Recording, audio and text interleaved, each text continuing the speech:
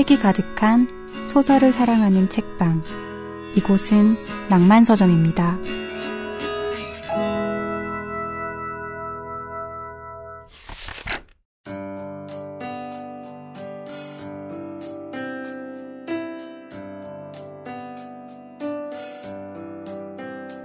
소설 전문 팟캐스트 낭만서점과 민음사 세계문학 전집이 함께하는 새로운 고전 읽기 시작합니다. 안녕하세요. 문학평론가 박혜진입니다. 안녕하세요. 배우 김성현입니다. 네. 와, 메리 크리스마스. 메리 크리스마스. 해피 뉴 이어.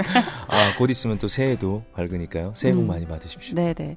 그 12월이잖아요. 저는 12월에 네. 로망스가 있어요. 12월 되면은 이제 저만의 네. 이제 시간을 보내죠. 틈틈이 시간을 마련해서 올 한 해 동안 이제 좋은 작품들이었는데 보지 못했던 것들. 책도 있긴 하지만 책이 많지는 않고요. 뭐 드라마라든지 영화라든지 이런 것들을 좀 집중적으로 네네. 봐요. 요즘 즐겨보시는 작품은? 올 한 해 동안 그 화제가 많이 됐던 드라마들이 있어요. 근데 네. 뭐 예를 들면 체르노빌이라든지 네. 그리고 뭐 킬링 이브라든지 이제 이런 것들은 이제 왓챠 플레이를 통해서 볼 수 있고요. 네. 그리고 이제 넷플릭스를 통해서 볼 수 있는 것들이 있죠. 네. 제가 올 한 해 동안 동백꽃 필 무렵을 그 전부 다 보지를 못했어요. 네. 그래서 그런 뭐 작품들부터 시작해서 최근에 결혼 이야기도 너무 재밌었고요. 그리고 제가 꼭 소개해드리고 싶은 작품 중에서 이 겨울에 꼭 볼만한 작품, 그러니까 네. 12월, 1월에 보셔야 되는 작품으로 중국의 영화인데요.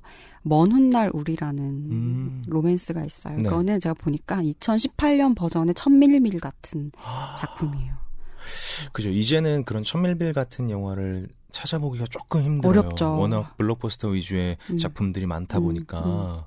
근데 저는 이렇게 보면서 거의 대성 통곡을 하면서 영화를 봤는데 이게 한 여성과 남성의 네. 사랑 이야기인데 네. 이 두 사람의 관계가 어릴 때 우연히 기차에서 만나서 이렇게 집으로 고향으로 내려가니까 춘절 때마다 고향으로 내려가는 기차에서 계속 만나게 되는 그 두 커플 이야기인데 처음에는 친구로 지내요. 같은 동네에서 살게 된다는 걸 알게 돼서. 근데 이 여성은 이제 베이징에서 너무나 살고 싶은 사람인 거예요.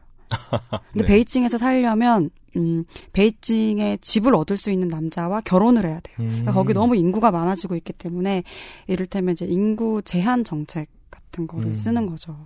그래서 계속 남자를 사귀어요. 근데 이제 계속 뭐 헤어지고 별로 좋지 않은 사람들과 만나는 거죠. 네네. 잘 되지도 않고 거의 이제 결혼을 할 것처럼 하다가 결국엔 이제 버림받고 이런 것들을 계속 반복하죠. 그래서 그것을 계속 그 남자가 지켜봐요. 그리고 어려울 때마다 도와주고 그러다 결국에는 이 여자가 집이 없어서 네네. 그렇지 않아도 굉장히 가난하게 이제 고학생으로 살고 있던 남학생의 그 집으로 들어가서 같이 살게 돼요. 그러면서 펼쳐지는 여러 가지 이야기들, 사랑의 이야기들인데 이게 그 중국의 대륙을 기차를 타고 계속해서 지나가는 장면들이 나오거든요. 네네. 그것들을 보는 것도 그러니까 눈 덮인 설원 사이를 지나가는 그 기찻길들도 굉장히 좋고 사랑의 이야기도 그렇고 그래서 너무너무 좋았던 12월, 1월 이때 봐야 되는 영화. 늦은 시간에 이 감성이 아주 폭발하시겠어요. 폭발하죠, 폭발. 눈물도 폭발, 감성도 폭발. 그렇죠. 아니 저는 사실 집에서 그렇게 좀 볼 수 있을 만한 여유는 좀 부족해서 왜냐면 뭘 좀 집중해서 볼만하면 큰아이가 와서 쉬마렵다라고 이야기를 하고 뭘 좀 볼만하면 둘째가 와서 졸립다라고 긁어달라 뭐 이런 이야기하고 그래서 집중해서 뭔가를 보기는 좀 어려운데 12월이라 아무래도 이 모두에게 좀 이 따뜻한 그런 어떤 뭐 작품이어도 좋고 아니면 뭐 그런 시간들을 좀 보냈으면 좋겠는데 평론가님은 드라마와 영화와 함께 보내고 계시군요. 그러니까 저는 어떤 상황에서 회복될 필요가 있을 때 이제 그런 좋은 작품들을 보면은 좀 회복이 되는 것 같아요. 그러니까 사람들마다 자신의 그 회복 탄력성을 증진시켜주는 네. 그런 방법들이 다 이제 다르기 마련인데 저는 이제 그런 걸 많이 못 봤을 때 굉장히 그 소진된 것들이 회복되지 않고 그걸 보면 약간 에너지 충전하듯이 조금 맞아요. 나아지는. 그래서 12월 달에는 어쨌든 시간을 마련해서 그런 것들을 하려고 합니다. 그렇죠. 요즘 또 한참 바쁘시죠. 연말이라. 요즘 좀 바쁘긴 한데 제가 한 달 쉬고 있어요. 그래가지고 네. 또 고백을 이렇게 네, 하게 됐네요. 휴직을 내고 한 달만 쉬고 있어서 이제 복귀하기 전까지 최대한 뭔가 이제 흡수할 수 있는 것들 많이 흡수하려고 그렇게 시간을 보내고 있습니다. 우리 낭만서점 청취자분들한테도 사실 이런 그 방송을 듣는 시간이 뭔가를 회복하게 만드는데 좀 도움이 되는 시간이었으면 좋겠는데 저희의 바람이겠죠. 그랬으면 참 좋겠습니다. 근데 저도 사실 이 시간을 통해서 어떤 일상의 즐거움이라는 걸 늘 좀 깨닫게 돼요. 그냥 이 시간들이 청취자분들에게도 그리고 진행을 하고 있는 저희들에게도 뭔가 어떤 일상의 어떤 즐거움이 아닐까라는 생각이 좀 들어요. 네, 저희 지난 방송 이제 들으시고 또 댓글 남겨주셨어요. 그리고 고전 퀴즈에 대한 정답도 이제 맞춰주셔서 그것들 한번 소개하고 넘어가겠습니다. 일단 댓글인데요. 오늘도 굉장히 감동적인 댓글이 달렸습니다. 저희가 지난 시간에 카타리나 블룸의 잃어버린 명예라는 작품을 방송했었는데요. 그 방송 들으시고 여름햇빛님께서 남겨주셨어요. 유난히 오래 기다렸던 이번 클래식 방송. 처음엔 혜진 평론가님과 성현 배우님이 자연스럽게 등장인물 이야기를 하는데 도대체 인물이 왜 이렇게 많은 거지? 하며 헷갈려 하면서 들었어요. 최고의 첫 장면이라고 감탄했던 군고구마. 네, 이 고구마만 보면 이 책이 떠오르고 생명의 촛불 같다는 혜진 평론가님의 말씀. 만약 혼자 읽었다면 그렇게까지 떠올리진 못했을 것 같아요. 방송 다 듣고 이 책을 바로 읽어야겠다고 생각했어요. 사실 오스를 연기해주신 성현 배우님의 미안합니다 이 대사가 연발될 때 도대체 이 인물은 뭐가 그렇게 미안한 건지 싶으면서도 또 그 목소리가 계속해서 제 귓가를 떠나지가 않는 거예요. 그래서 오스를 알고 싶어서 읽게 됐는데 아래 위 귀퉁이를 접어가며 읽으면서 결국 제 마음을 가장 사로잡은 인물은 미스코가 되었습니다.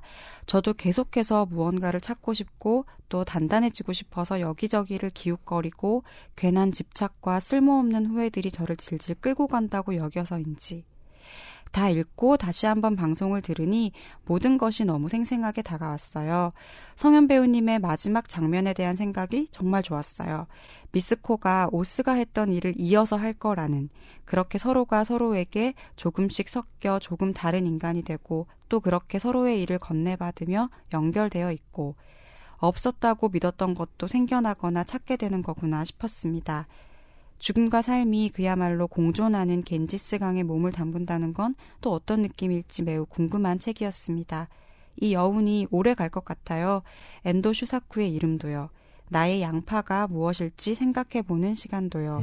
네, 이렇게 글 써주시고 깊은 강을 이제 사진, 책 사진도 찍어서 올려주셨어요. 책상 위에. 네, 누가 봐도 새 책이네요. 구입하셨나 봐요. 그러니까요. 아니면 좀 구입해놓고 이렇게 안 읽고 있다가 이번에 읽으셨거나 그렇죠? 역시나 또 이 낭만서점 클래식 청취자답게 품격 있는 그런 댓글이었습니다. 이 군고구마 이 첫 장면은 아직도 좀 생생하네요. 역시나 저희가 지금까지 읽었던 작품 중에 가장 인상 깊었던 첫 장면이지 않았을까라는 생각이 좀 들어요. 우리가 마크로스코 예전에 그 한국에 왔었잖아요. 네. 그 전시를 했었잖아요. 그래서 가서 봤을 때 제가 그 노란 색깔로만 이루어진 그 그림, 큰 그림 앞에 서서 한참을 있었어요. 네. 그리고 제가 기억에 남는 게 저희 그때 이제 믿음사 회장님, 지금은 이제 자꾸 하셨는데 회장님께서 그걸 같이 보러 가자라고 하셔가지고 그 전시를 같이 갔었거든요. 그게 이제 돌아가시기 정말 한두 해 전이었는데 그 노란색 앞에서 정말 한참을 계셨어요. 이게 어떤 생의 빛깔 같다고 이제 말씀을 하시면서 저 색깔을 한번 봐봐라 라고 이렇게 말씀을 하셨던 게 지금도 생각이 나는데 그 군고구마 색깔이 주는 그 감동이 비슷했던 것 같아요. 네. 그 색깔만 가지고도 정말 많은 이야기를 할 수 있을 정도로 그 인상적인 첫 장면이었죠. 맞습니다. 다음은 호로록 N님입니다. 네. 카타리나 블룸의 잃어버린 명예는 몇 년 전에 읽었는데 여전히 많은 생각을 하게 하는 작품입니다. 명치나 맞지 않으면 다행이지에 박혜진 평론가님의 서평이 있었군요. 얼른 찾아봐야겠습니다. 쏜살문고 시리즈는 외출 시 좋은 친구가 되어주는 것 같아요. 라고 남겨주셨습니다. 네, 쏜살문고 진짜 외출 친구죠. 너무 가볍고 작은 책이에요. 네네. 그래서 이제 들고 다니기에 아주 용이한 포켓북이라고 하는 건가요? 문고판처럼 작게 나온 책인데 재미있는 책들이 많아요. 그 종류도 굉장히 다양하고, 그러니까 뭐 버지니아 울프라든지 해밍웨이라든지 이런 많이 알려진 작가들의 잘 알려지지 않은 뭐 수필이라든지 네. 이런 글들뿐만 아니라 뭐 명치나 맞지 않으면 다행이지처럼 굉장히 톡톡 튀는 재기발랄한 그런 에세이들도 있는데, 그러니까 제가 썼던 서평이 그 책에 실려 있는 건 아니고 저는 이제 웹에 따로 그 책에 대한 서평을 썼던 건데, 근데 그 저의 서평과 무관하게 굉장히 좋은 재밌는 책입니다. 네. 제가 그 책이 좋다고 설명했던 그런 언어들은 지금 생각해 보니 충분하지 않았던 것 같아요. 네. 여기서 이렇게 또 채워주시는군요. 네네. 네. 그리고 호로록 앤님께서 저희 지난 시간 고전 퀴즈 문제에 대한 정답도 맞춰주셨어요. 네. 인도 여행입니다. 이렇게 답을 해주셨는데, 지난 시간 저희가 깊은 강에서 문제를 냈었어요. 네. 한번 다시 읽어드릴게요. 일본 전후문학의 거장 엔도 슈사쿠의 깊은 강에서는 상처를 간직한 채 인생의 황혼기를 맞은 네 사람이 어떤 상황을 통해 만납니다. 보기 중에 알맞은 상황은 1번 낚시클럽, 2번 인도 단체 여행, 3번 온천 마을 방문, 4번 심리치료 모임. 네, 그래서 정답은 2번 인도 단체 여행이었습니다. 네. 네, 그래서 호로록 앤님께 저희가 또 책 선물 보내드릴게요. 위에 나와책 또 있어요? 네, 위에 두 개 더 있어요. 네. 그럼 이어. 나와책님도 댓글 남겨주셨습니다. 토요일 아침에 오롯이 혼자 방송을 들으니 힐링이 되네요. 라고 남겨주셨습니다. 토요일 아침에 낭만서점 클래식. 왠지 굉장히 좀 낭만적이네요. 뭔가 여유도 좀 느껴지고 오롯이 혼자 있어 본 시간이 사실 많지 않은데 이런 시간들이 늘 소중하고 좀 또 그립네요. 네. 너무 중요하죠. 이런 루틴이 우리의 어떤 일상을 회복시키는 네. 중요한 이제 일정 중에 하나죠. 그렇죠. 시리나님께서도 댓글 남겨주셨습니다. 3개월 만에 회사 출근길입니다. 다쳐서 병가로 쉬었어요. 그동안은 못 들은 건지 안 들은 건지는 잘 모르겠지만 마음의 여유가 없어서였을까요? 계절이 바뀌어 출근하면서 듣는 방송 너무 좋아요. 네, 제일 좋아하는 두 분의 목소리 반갑습니다. 네, 저희도 너무 반갑습니다. 그러니까요. 네. 좀 쾌차하셨는지 모르겠네요. 이 마음의 여유가 없으면 사실 모든 일들이 다 그런 것 같아요. 이렇게 좀 여유가 좀 있어야 뭐 여가 생활도 되게 즐겁고 그리고 내가 하고 있는 이 일도 보람을 좀 느끼고 그런데 여유가 없으면 뭐 어떤 다른 것들이 좀 비집고 들어올 자리가 없는 것 같은데 마음의 여유가 조금 생기신 것 같아서 다행이네요. 네, 회사 출근길도 좀 가벼우셨으면 좋겠고 네. 그리고 이제 복직하셨으니까 좀 더 여유롭게 회사 생활 하시면 좋겠다 이런 생각 듭니다. 네. 저희 댓글 오늘도 3분이나 남겨주셔서 너무 감사드립니다. 네. 네. 저희 그 이제 댓글에 이어서 간단하게 이제 공지 이제 사항이 있어서 네, 전달 드려요. 공지사항이라고 하니까 굉장히 무슨 안내방송 같고. 그러네요. 네. 저희가 그 오늘 방송으로 지금까지 진행해 왔던 것과 같은 방식의 이제 낭만서점 고전 클래식은 좀 마무리를 하고 일정 기간 동안 휴지기를 좀 가질 예정이에요. 그래서 그 시간 동안 좀 재충전, 재정비를 해서 좀 다른 모습으로 돌아오려고 합니다. 그래서 그때까지 우리 청취자분들도 독서를 하면서 네, 조금 휴지기를 네. 가지고 또 어떤 모습으로 새롭게 만날까 좀 상상해 보면서 기다려 주시면은 좋지 않을까라는 생각이 들어요. 네. 그래서 오늘은 저희가 방송 오늘 읽을 책에 대한 방송도 하고요. 이어서 지난 3년 동안 우리가 어떤 방송들을 했었는지, 어떤 것들이 시간이 지나도 잘 잊혀지지 않는지 이런 이야기들도 좀 하고 뭐 기억에 남는 댓글들 이런 것들도 같이 이야기해보는 시간을 가져보려고 합니다. 그래서 오늘도 끝까지 네, 들어봐 주시면서 지난 2, 3년 함께 했었던 그 시간도 같이 상기를 해주시면 좋을 것 같아요. 네. 뭔가 굉장히 이 고별 방송 같은 느낌이 좀 들긴 하지만 저희가 또 새로운 모습으로 또 여러분들에게 새롭게 또 찾아올 거니까 잠시만 기다려주시면 더 좋은 모습으로 꼭 다시 찾아뵙겠습니다. 그렇죠. 제가 댓글로 이제 소개해드렸던 것처럼 3개월 동안 쉬고 복직을 하셨던 네. 우리 청취자분처럼 네. 약간의 휴지기를 가지고 조금 더 이제 나은 모습으로 네, 업그레이드된 모습으로 이제. 업그레이드가 안 되면 어떡하죠?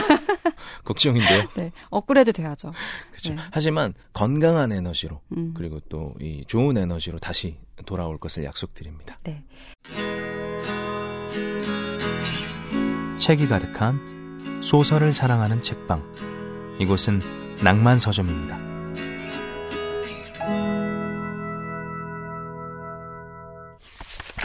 오늘 읽을 책은 성현 씨 무슨 책이죠?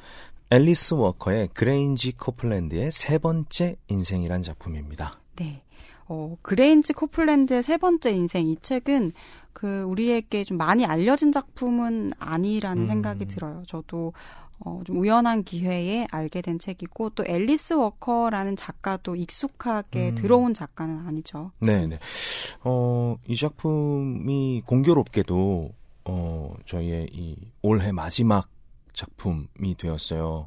그래서 특별한 어떤 이유가 있었던 건 아니지만 저는 이 작품을 읽으면서 저의 지난 어떤 짧은 인생들을 또 되돌려 보기도 하고 앞으로 나에게 남은 인생 그리고 나는 지금 몇 번째 인생을 살고 있을까에 대한 생각들을 한번 해보게 됐어요. 그래서 2019년의 마지막 방송으로 그리고 또 저희가 잠시 휴지기를 갖기 전에 소개해드리는 마지막 작품으로 잘 선택한 것이 아닌가라는 생각이 좀 들 정도로 저에게는 좀 인상 깊은 작품이었습니다. 성현 씨가 이야기를 하는 걸 제가 듣고 있으니까 네. 저도 이 세 번째 인생이라는 말에 처음에 좀 꽂혔던 것 같아요. 그러니까 정말 뭔가 경계선이 없이 물 흘러가는 것처럼 계속해서 인생이 네. 흘러가잖아요. 그런데 그것을 첫 번째 인생, 두 번째 인생, 세 번째 인생, 네 번째 인생 어떤 구획을 나눌 수도 있겠구나라는 생각이 들고 그렇다면 그런 구획들은 어떤 방식으로 나눠지는 걸까? 네네. 그리고 그렇게 새롭게 거듭되는 인생을 살면서 어떻게 더 변화해 가는 걸까? 뭐 이런 것에 대한 생각을 많이 하는 것 같아요. 그렇죠. 이 그레인지 코플랜드는 이 세 번째 어떤 삶까지가 그려져 있지만 저에게 있어서는 지금 이 시간이 몇 번째 인생일까라는 생각을 좀 한번 해보게 됐어요. 그래서 저에게도 지금이 한 세 번째쯤이 아닐까. 벌써? 이런저런 어떤 계기들, 크고 작은 계기들이 있고, 그리고 지금 거의 한 부록을 넘기고 있는 요 시기가 저에게 있어서 한 세 번째쯤이 아닐까라는 생각이 좀 들더라고요. 평론가님은 혹시 지금이 한 몇 번째쯤 될까요? 그게 기준에 따라 굉장히 다양해질 것 그렇죠. 같은데 저마다의 기준이 좀 전 지금 두 번째 어떤 기준에 그러니까 제가 함께하고 있는 사람들로 보자면 이제 두 번째 그러니까 가족들과 함께 해왔던 네네. 삶 그리고 이제 남편이 있으니까 그렇죠. 또 어떤 존재와 새로운 관계를 맺어서 일상을 완전히 공유하면서 이제 살아가고 있는 삶. 이렇게 보면 또 두 번째 인생이라고도 할 수 있을 것 같은데 사실 최근에 가장 저의 큰 화두는 네. 노화입니다. 네. 그게 제가 얼마 전에 기사를 봤는데 네.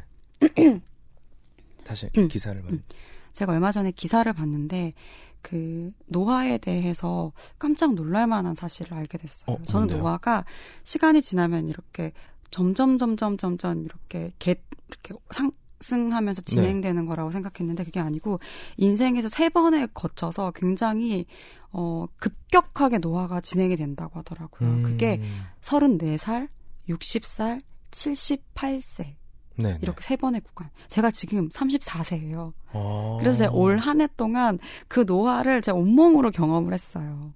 뭐 체력적으로. 그러니까 뭔가 내 몸에 내가 지금까지 느끼지 못했던 어떤 변화들이 많이 생겨나고 있다라는 걸 굉장히 여러 차례 여러 상황에서 이제 경험을 했는데 사실 오늘 저희가 다룰 책에 대해서 이야기를 하기 전에 이런 이야기를 한다는 것이 굉장히 우스꽝스럽고 잘 어울리지 않는 엄살에 지나지 않는 이야기이기는 네. 하나 뭔가 사람들은 저마다 어떤 자기 인생의 어떤 변곡점들을 그럼요. 계속해서 경험을 하는 네. 것 같아요. 근데 그런 변곡점들에 대한 이야기일 수도 있고 또 한편으로는 고전 작품을 통해서는 가능한 한 멀리 있는 이야기들을 네. 알고 싶잖아요. 그러니까 시간적으로도 멀리 있고 공간적으로도 멀리 있고 심리적으로도 멀리 있고 먼 곳에 있는 이야기들을 경험을 하고 싶은데 이 그레인지 코플랜드의 세 번째 인생은 아주 멀리에 있는 이야기. 네.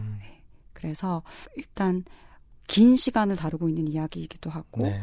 1900년대 초반의 이야기이기도 하고 이제 흑인들의 삶의 어떤 내재되어 있는 운명적인 비극에 대한 이야기이기도 네. 해서 가능한 한 우리가 일상에서 경험해보지 못하는 이제 것들에 대해서 알 수 있는 이야기이기도 해서 연말에 올해 마지막 방송을 한다면 이런 뭐랄까 좀 대서사시와도 네. 같은 작품을 읽으면 좋지 않을까라는 생각이 들었고요. 근데 그런 대서사시라는 말이 주는 인상이 있잖아요. 네. 재미없어. 대서사시들은 대체로 재미가 없습니다. 대부분 지루하죠. 읽기가 힘듭니다. 맞아요. 그런데 이 책은 정말 잘 읽히고요.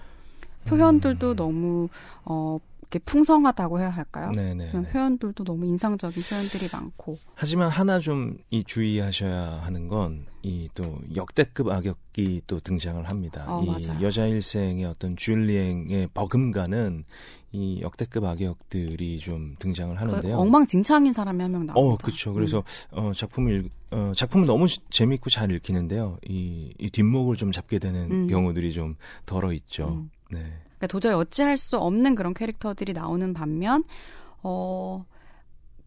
너무나 또 비극적인 이제 최후를 맞이하는 인물들도 있고 그 비극 안에서 미래를 만들어 나가는 익숙지 않은 어떤 관계들. 우리에게는 좀 생경하지만 그 생경함 안에서 또 새로움을 발견할 수 있는 그런 관계들도 있고 아주 다양한 인물들, 다양한 관계들이 나오는데요.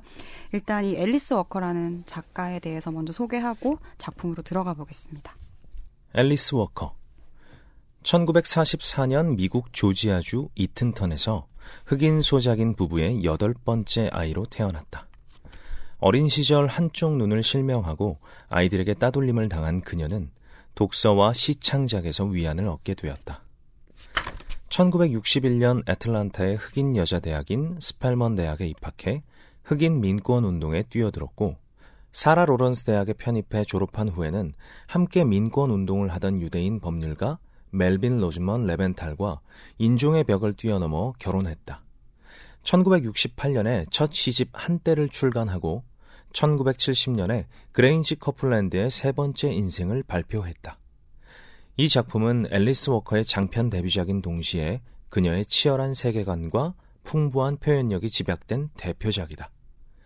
이후 많은 소설과 시, 에세이를 발표하고 여러 대학에서 문학 강의를 했으며 1980년대에는 페미니스트 저널 미즈의 편집인으로 활동했다. 1982년에 장편 컬러 퍼플을 발표하고 이 작품으로 1983년에 흑인 여성 최초로 퓰리처상과 전미 도서상을 수상하면서 미국 문단에 우뚝 서게 된다. 미국을 대표하는 흑인 여성 작가이자 열정적인 민권운동가인 앨리스 워커는 작품을 통해 폭력적인 사회에서 억압받는 흑인 여성들의 삶을 가감없이 보여주고 그 가운데에서도 꺾이지 않는 강인한 생명력과 새로운 희망을 그려내고 있다.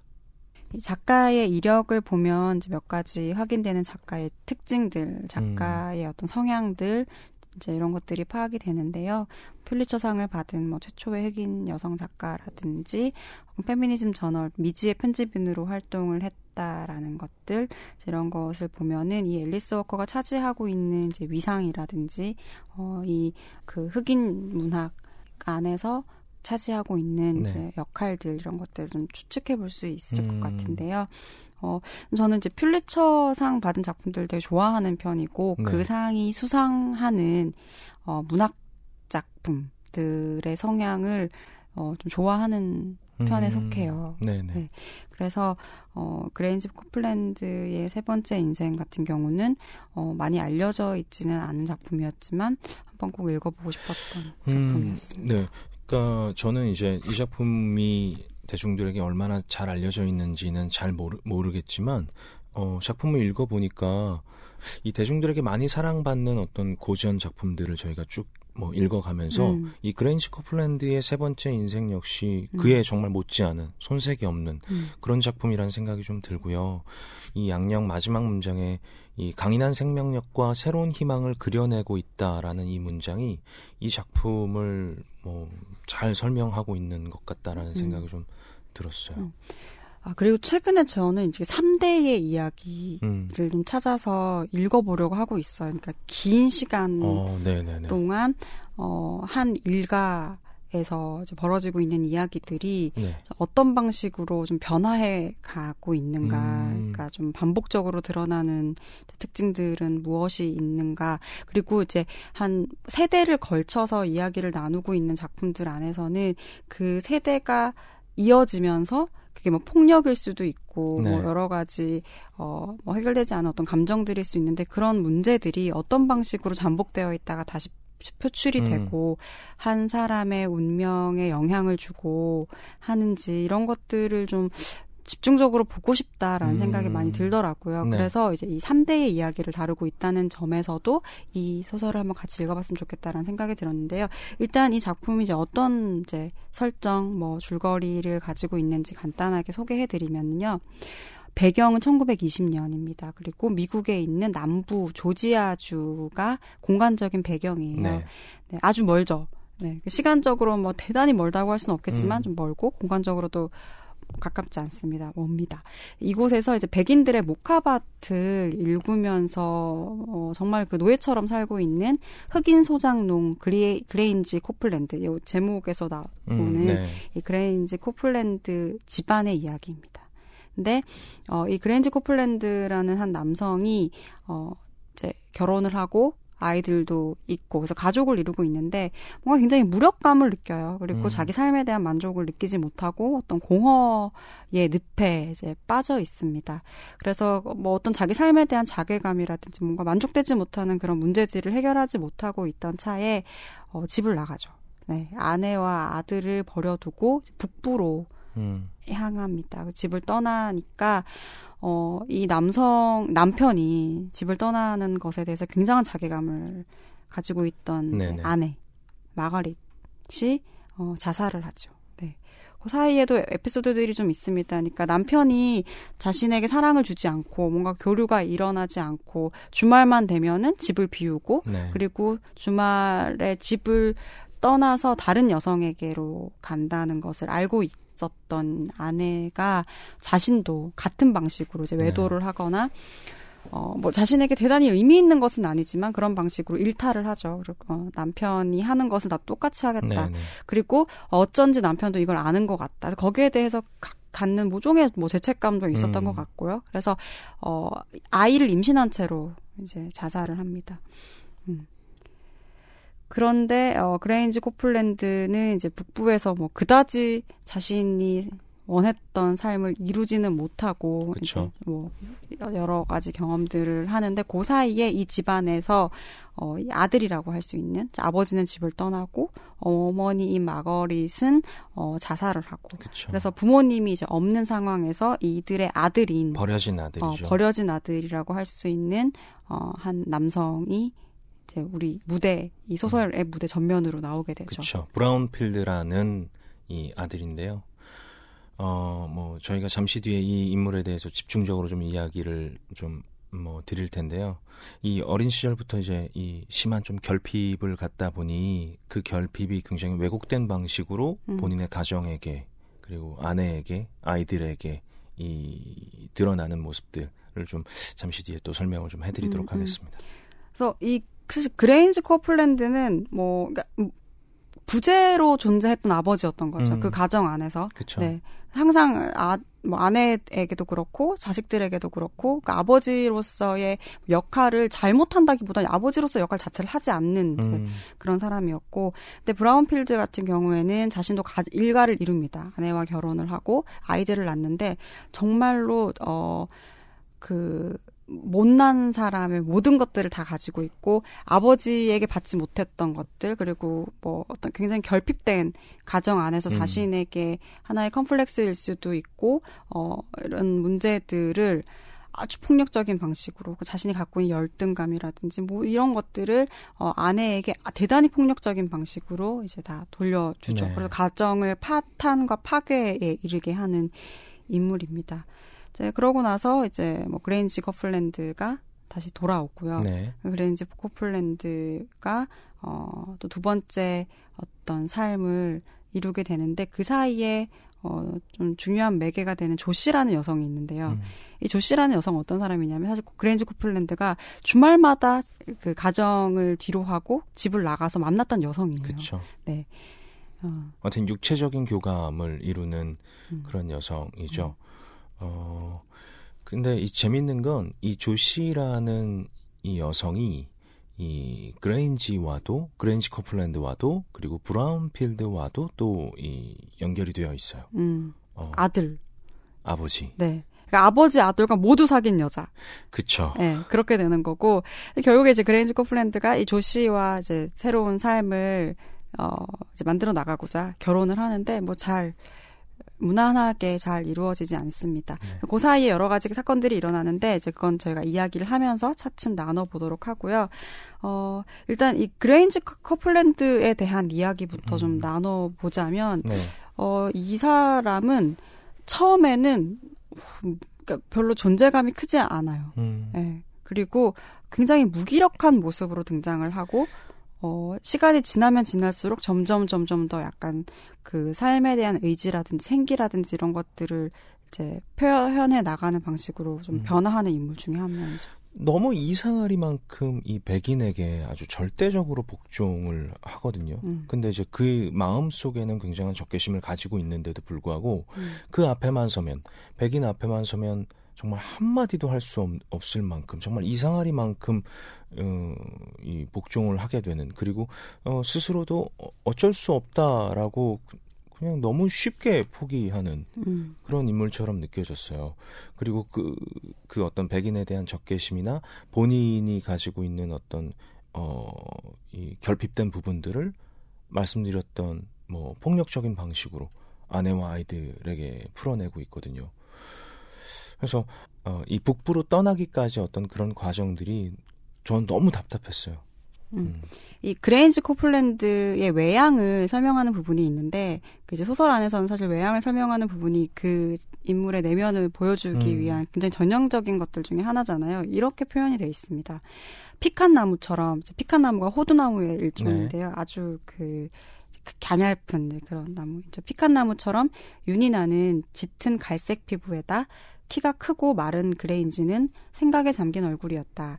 이제 35살이지만 힘든 농사일로 등이 다소 굽어 실제보다 더 늙어 보였다. 얼굴과 눈에는 정열이라고는 전혀 없이 슬픔과 공허가 맴돌았다. 마치 거대한 불이 일어 그의 내부를 완전히 태운 후 최근에야 꺼진 듯 싶었다. 브라운필드가 보기에 그는 감정이 전혀 없는 사람 같았다. 하지만 단 하나, 혼란만은 예외였다. 혼란이 어찌나 극심한지 그는 자신이 무엇을 보고 있는지도 모르는 듯했다. 손짓은 계속되었지만 막연히 아무 곳이나 가리키고 있었으며 입술은 움직였으나 무슨 말을 하는지 알아들을 수 없었다. 이런 어찌해 보지 못하는 데서 오는 무력감. 하지만 겉으로는 수용하고 받아들이고 있지만 사실 내면으로는 그걸 받아들이고 있지 않는 데서 오는 그 괴리감. 네. 네. 이제 이런 것들이 한 사람의 그 한 사람의 내면에 있는 이 불일치가 겉으로는 어떤 도피 그리고 무관심, 방임 막 네. 이런 이제 방식으로 드러나게 되는 그런 인물입니다. 그러니까 그레인지 같은 경우에는 그 일상 자체가 그래요.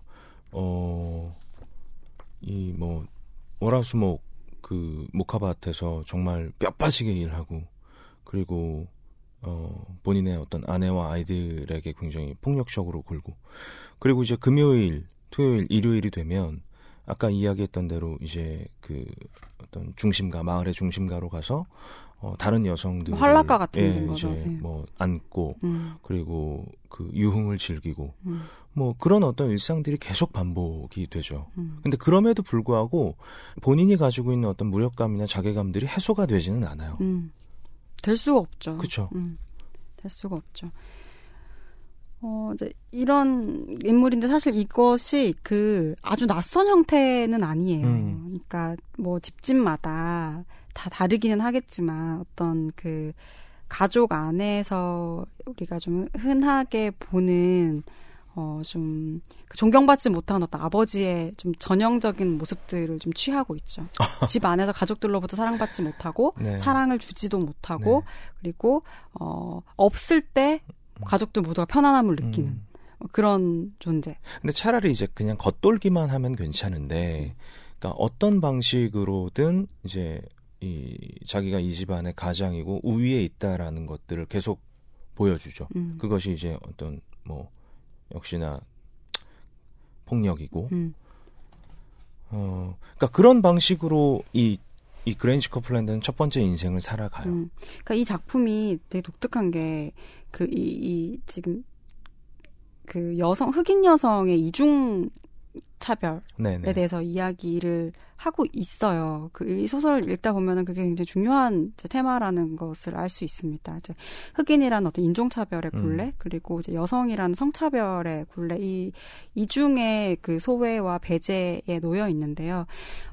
그렇다면, 그럼 이 3대 남성들, 그레인지 코플랜드에서 브라운필드로 이어지는 이 남성들의 이야기는 무엇인가? 이들이 분명 가해자의 네네. 위치에 있습니다. 그리고 가정 안에서 이 가정을 어떤 파괴에 이르게 하고 이 안에서 굉장히 강력한 억압을 행사하는데 이들이 또 피해자의 이제 위치에 또 있기도 한 거예요. 그렇죠. 명백한 네. 인종차별을 당하고 백인들에게 네. 있어서만큼은 그 인종차별을 어떤 방식으로 타개하거나 혹은 그로 인한 어떤 고통들을 해소해야 할지 알지 못하는 사람들이 굉장히 굴절되고 왜곡된 방식으로 그것을 이제 다른 피해자들에게 이제 폭력을 행사하는 방식으로 이렇게 전가가 네네. 되는 것인데, 그래서 인간으로서 느끼는 어떤 폭력의 피해들, 네. 그리고 여성으로서 느끼는 것들이 굉장히 여러 가지 지점에서 중첩이 되어 있어요. 그리고 그게 명확하게 이렇게 가해와 피해의 구도로 드러나 있지 않다는 것이 어떻게 보면 이 작품의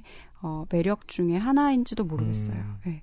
그래서 뭐 여성들도 어떤 전형적인 모습으로 나오지 않고요. 뭐 앞서도 저희가 말씀드렸지만 조시라는 여성이 가지고 있는 어떤 뭐 감수성이라든지 뭐 이런 것들 굉장히 독특합니다. 네.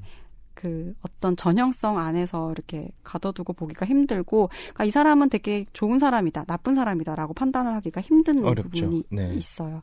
그리고 그레인지라는 인물도 그냥 무력하고 폭력적이고 어떤 무능함에만 gat혀 있지는 않은 사람이거든요. 계속해서 변해가는 모습들을 보이죠. 맞아요. 아마 이 작품 안에서 가장 나쁜 사람, 처음부터 끝까지 제일 계속해서 별로인 사람이라고 하면 이제 브라운필드일 텐데, 네. 이 브라운필드와 맴이라는 이 부부의 네. 이야기도 좀 나눠보면 좋을 것 같아요. 이 그레인지 코플랜드는 이제 결과적으로 아내와 자식을 버려두고 홀로 이제 북부로 떠나게 돼요. 그리고 말씀드렸던 대로 이 아내인 이 마가릿은 스스로 목숨을 끊게 되고요. 이제 홀로 남게 된 이 브라운필드는 이제 갈 곳이 없는 거예요. 뭐 아버지처럼 살기는 싫고, 그래서 이제 북부로 본인도 떠나야겠다라는 생각을 갖고 그냥 무작정 떠납니다. 멀리 가지 못하고 결국에는 이 조시라는 여성을 만나게 되고, 이 조시라는 여성은 무엇을 하고 있냐면 이 여성의 몸을 사고 파는 이런 어떤 업소를 운영하는 그런 여성이죠. 그래서 그곳에 이제 머물면서 그냥 또 하루하루를 그냥 살아내고 있는 거죠. 근데 이 부분 너무 좀 넘어가기 힘든 부분이죠. 네. 아버지와 아들이 모두 다 그 조씨라는 여성에게서 자신의 삶의 어떤 공허라든지 문제가 해결되지 않고 그 문제를 뭔가 잠시 어디다가 그냥 맡겨두는 것 같아. 맡겨두고 네. 일단 정지 상태에 이르게 하는데 그게 다 조씨라는 여성에게서 그쵸. 벌어지고 있는 일이거든요. 그 안으로 가서 뭔가 안정감을 느끼고 일단 거기서 위로를 받고 네. 그래요. 그러면 이 조 씨라는 인물은 사실 뭐 문학 작품 안에서는 여러 가지 상황들 그리고 뭐 주제들 그리고 뭐 이런 것들이 인격화해서 나타나잖아요. 그래서 조 씨라는 사람은 무언가가 하나의 사람으로 표현된 거다 이렇게 본다면 그 조 씨란 여성은 무엇일까? 무엇의 인격화일까? 라고 생각해 볼 수 있을 것 같고 어떤 측면에서 이 두 사람이 굉장히 그 태폐적으로 자신의 삶을 잠시 유기했을 때 그 유기를 받아주고 그것을 계속해서 해나갈 수 있게끔 하나의 환경을 만들어준 인물인 것 같지만 어떤 측면에서는 가장 밑바닥에서 그들의 삶을 위로할 수 있는 뭔가로 이용될 수 있었던 또 어떤 가장 취약한 부분에 있는 환경이기도 한 것 같아요. 그 환경을 상징하는 인물인 것 같기도 해요. 네. 이 말씀을 듣고 보니까 이 조 씨라는 인물이 어떻게 보면 이 브라운필드나 그레인지 코플랜드보다도 훨씬 더 그 밑바닥의 어떤 삶을 살고 있는 그런 여성이라는 생각이 좀 들어요. 네, 그러니까 조 씨는 이렇게 쭉 보면 한 번도 누군가를 어차피 그걸 운영을 하고 이제 매춘을 하는 여성이기 때문에 선택을 본인이 하지 못하잖아요. 네. 모든 사람들을 다 받아주고 다들 이 조 씨에게 느끼는 건 어떤 여성으로서의 어떤 매력만 느끼는 것이 아니라 자신이 여성에게서 기대하는 모든 것들을 조 씨에게서 다 충족을 하고 그것들을 다 사가거든요. 물론 그렇다고 진짜 뭐 그에 응당하는 뭔가를 제공을 하는 것도 당연히 아닙니다. 네. 뭐 이렇게 브라운필드 같은 경우는 이런 식으로 이야기를 해요. 조 씨는 결코 젊었던 적이 없고 평생 우유나 꽃냄새가 아닌 달콤한 부패의 냄새만을 풍겼으리라 확신했다. 그 부패의 냄새는 맹목적 숭배와 사랑으로 활활 타오르는 불에다 그녀의 온몸을 조금씩 조이는 수고를 감수해야만 없앨 수 있을 터였다. 그런 후에야 그녀가 정결해지지 않을까. 하지만 브라운필드는 조 씨를 사랑하지 않았다.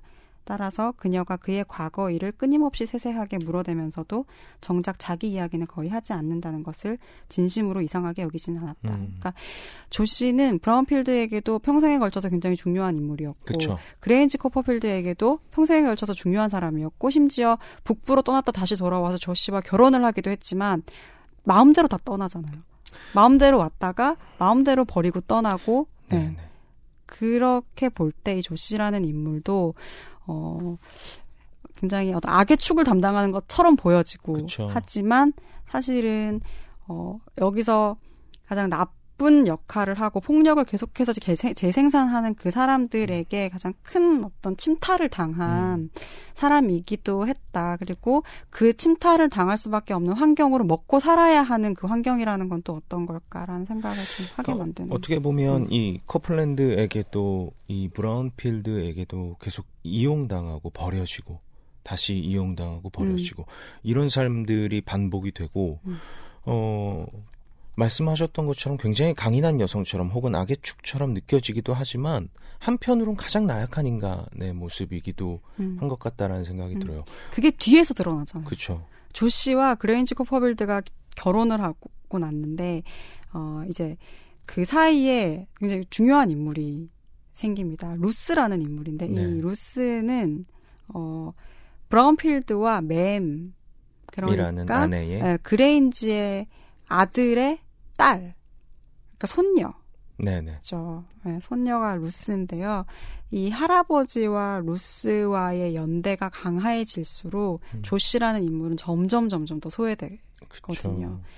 그래서 이 작품 전면에 계속해서 등장하고 별로 호감 가는 인물로 등장하는 것도 아닐 뿐더러 처음에는 그냥 내연녀의 어떤 위치로 등장하잖아요. 네. 그렇게 등장을 하고 별로 주목도 받지 않지만 끝까지 계속해서 함께하고 마지막에는 아주 제가 보기엔 굉장히 외로운 사람으로 이렇게 마무리가 되는 그런 인물이 아니었던가라는 생각이 좀 드네요. 그러니까 저는 이 작품을 보면서 이 그레인지 코플랜드의 첫 번째 인생은 이 마거릿과 브라운필드 어떤 왜곡된 방식으로 어떤 다른 사람들에게 본인의 어떤 결핍된 부분들을 이 폭력을 행사한다던가 하고 이 북부로 떠나기까지가 첫 번째 인생이라고 보면 이 북부에서 펼쳐지는 새로운 어떤 일들이 그레인지 코플랜드의 어떤 두 번째 인생.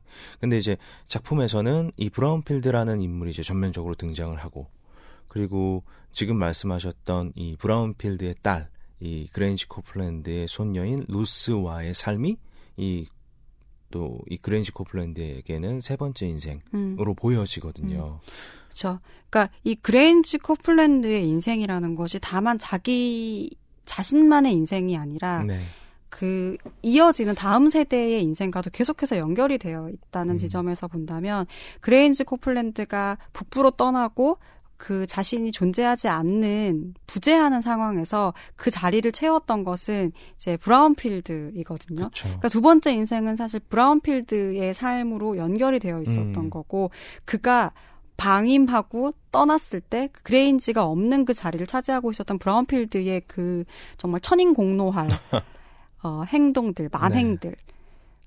이제 이것이 어찌 보면 그레인지의 두 번째 인생이라고도 할 수 있는 것이고요. 그리고 그레인지의 세 번째 인생은 이제 그녀의 손녀인 루스의 인생을 통해서 계속해서 이어진다고 볼 수 있는 거죠. 그래서 그레인지의 삶과 그의 아들인 브라운필드의 삶과 그의 손녀인 루스의 삶을 통해서 이 세 번째 인생이 계속해서 거듭되고 갔다 볼 수 있는데 저희가 낭독을 어떤 부분을 하면 좋을까 고민을 하다가 일단 앞거는 브라운필드다. 브라운필드가 매물 이제 향해서 발설하는 표현들이라든지 이 두 사람 사이의 관계는 사실상 그레인지 코플랜드와 그 아내였던 마거릿에 잠재되어 있었던 갈등이 폭발하는 거라고도 볼 수 있거든요. 그러니까 그레인지는 이렇게까지 나쁜 사람은 아니었지만 더 안 좋은 환경에 처해 있었던 브라운필드는 그 뭐 자격지심이라든지 열등감이라든지 이런 것들이 더 이제 표출이 되는 거죠.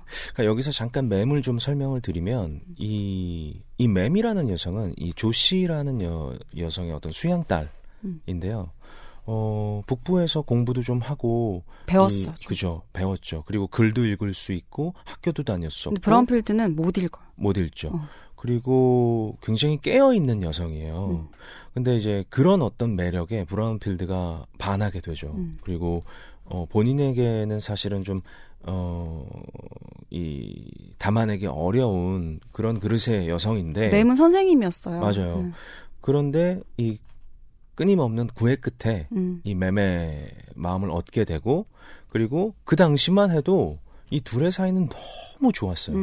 너무 좋았는데 시간이 흐름에 따라서 이 브라운필드는 역시나 굉장히 무기력해지고, 그리고 어떤 스스로의 모습에 자괴감을 느끼고, 그리고 그런 것들을 또 이 맴이라는 여성에게 이 또 어떤 왜곡된 방식으로 이 폭력을 행사하고 하는데, 본인이 정말 너무 원해서 정말 사랑해서 이렇게 마음을 얻게 된 여성인데, 그 맴이라는 여성에게 하는 이 브라운필드의 행동들이 참 순간순간 정말 뜨악하게 만들거든요. 그래서 저희가 한번 좀 낭독을 해봐야 할 부분도 뭐 그 부분일 것 같습니다.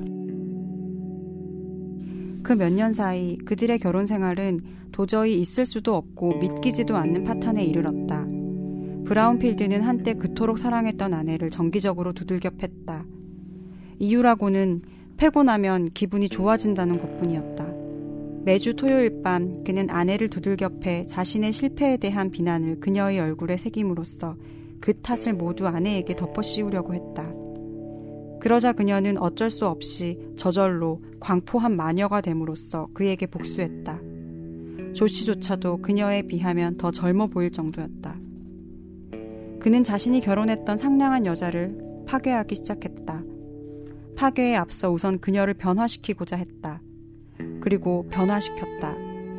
이제는 거꾸로 그가 그녀의 피그말리온이 된 것이었다. 그는 먼저 그녀의 말하는 방식부터 바꾸기 시작했다.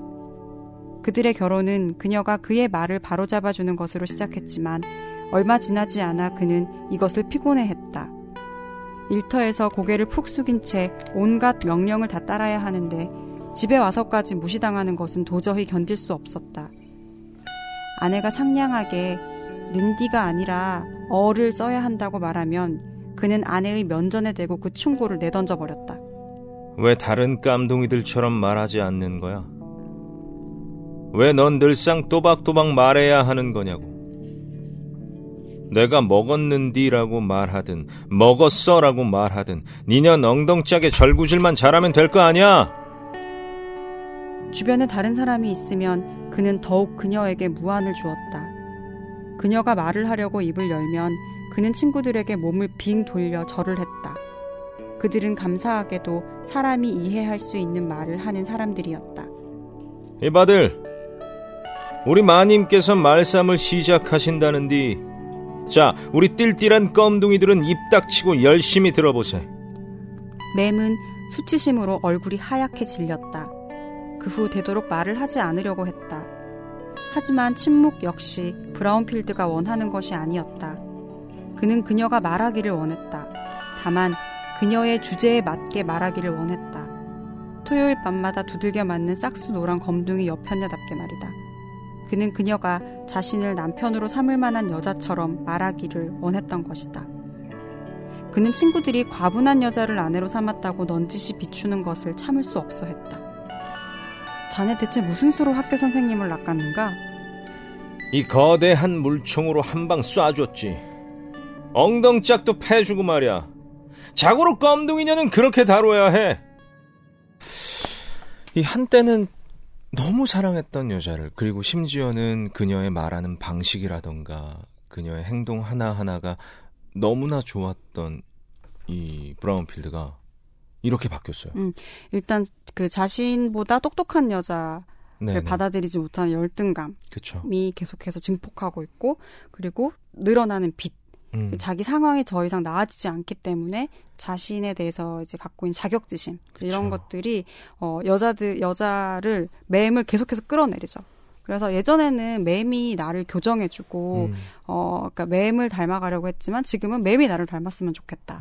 그래서 이제 맴이 가지고 있는 것들을 아으려고 하고 선생님도 못하게 하고 여러 가지 맴의 여러 조건들을 계속해서 이제 하향시키는 네네. 이제 남성으로 그러니까 하는 거죠. 완전히 어떤 이 무력으로 굴복을 시키는 것도 문제지만 생각 자체를 통제하려고 하거든요. 이 맴이 가지고 있는 생각들 자체를 철저하게 통제를 하려고 해요. 그러니까 완전 밑바닥까지 좀 끌어내리려고 하는데 그러다가 이제 큰 사건이 한번 터지는데 집을 구해야 되는데 네. 이제 이 브라운필드는 계속 너무 그 남루한 남의 집에 들어가서 살자고 계속 그러잖아요. 그쵸. 오두막에 이렇게 들어가서 살자. 근데 이제 조금 더 사리 분별이 있고 약간 미래 계획이 있는 맴이 시내에 있는 이제 집을 하나 계약을 합니다. 그리고 와서 이야기를 하는 거죠. 그랬더니 이제 노발대발 난리가 납니다. 아니 그 사이에는 이 브라운필드와 맴 사이에 이제 딸도 3명 있고요. 아이들도 있고. 네. 그리고 늘 그런 오두막에서 이 뭐 쥐구멍을 막고 그리고 뭐 물 새는 것을 막고 그리고 화장실도 너무 지저분하고 그래서 맴이 그렇게 제안을 해요. 이 시내로 나가면 이 농사를 짓는 것보다 훨씬 더 나은 보수를 받고 일할 수 있다. 그리고 우리도 이제 정말 이 집다운 집에서 좀 살아보자라고 제안을 하는데 그조차 이제 너무 이 자존심이 상하는 거죠. 그래서 막 역정을 내고 하는 장면이 있습니다. 거기 한번 읽어볼게요. 제가 맴을 읽고요. 성현 씨께서 계속해서 브라운필드 역을 맡아주시겠습니다. 새 집을 구했어요. 시내에 새 집을 구했다고요. 새 집을 구한 건 나도 알아. 하지만 다른 곳이 아니라 바로 JL 씨네 집이야. 웬걸요? 그 집엔 싱크대도 있고 실내 화장실도 있어요. 전기도 들어오고 꽃이랑 나무를 키울 정원도 있고요. 당신도 말했잖아요. JL 노인의 집은 완전히 한쪽이 쓰러졌고 온통 건초투성이라고요. 게다가 집세가 한 달에 겨우 $20예요. 당신이 시내에 있는 공장에서 일하면 충분히 벌 수 있는 금액이죠. 공장에서 일하면 비 맞을 일도 없을 거고요. 아이들 학교도 가깝고 이웃들도 괜찮아 보였어요. 어찌되었든 다음 주 월요일 오전부터 그 집에서 살 거라고 주인한테 말했어요. 계약서에 사인도 했고요. 계약서에 사인을 했다고? 손가락을 당장 분질러 버리겠어. 정말 미안해요, 여보. 하지만 누군가는 계약서에 사인해야 하잖아요. 무슨 기계 부품처럼 백인들 맘대로 맞바꿔서 이 쓰레기 더미에서 저 쓰레기 더미로 이리저리 끌려다니는 것도 이젠 질렸어요. 그 늙은 얘들아 귀 막아. 흰둥이 개새끼한테 말해요. 우리 일은 우리가 알아서 하겠다고요. 우린 가난한 검둥이 일망정 머저리는 아니라고요. 적어도 나는 그래요. 시내에서는 배가 고파도 들판에 나가 먹을 것을 한 자루 가득 구해올 수 없다는 것쯤은 알 것 아니야. 시내에서는 배가 고파도 들판에 나가 먹을 것을 한 자루 가득 구해올 수 없다는 것쯤은 알 것 아니야. 자기가 무슨 짓을 하는지쯤은 알도록 해. 여길 떠나면 저 풀폭인지 뭔지 하는 것들도 모두 뽑아버려야 한다고. 시내에서는 식료품점에서 음식을 팔아요. 화초는 제가 집 정원에 다시 심을 거고요. 그리고 일자리도 구할 거예요. 내가 굶어 죽든 말든 신경도 안 쓰는 그딴 슬픔에 미친 흰둥이 놓친 내가 내 화초를 못 가져가게 할까봐 겁을 먹느니 차라리 지옥에 처박히겠어요. 그딴 생각을 하다니 제정신이 아니군.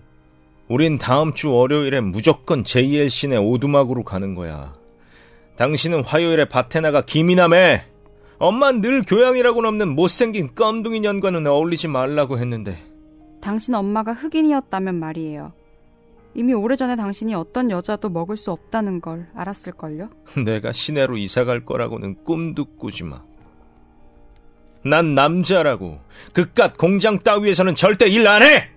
알겠어? 이 망할 여편네야?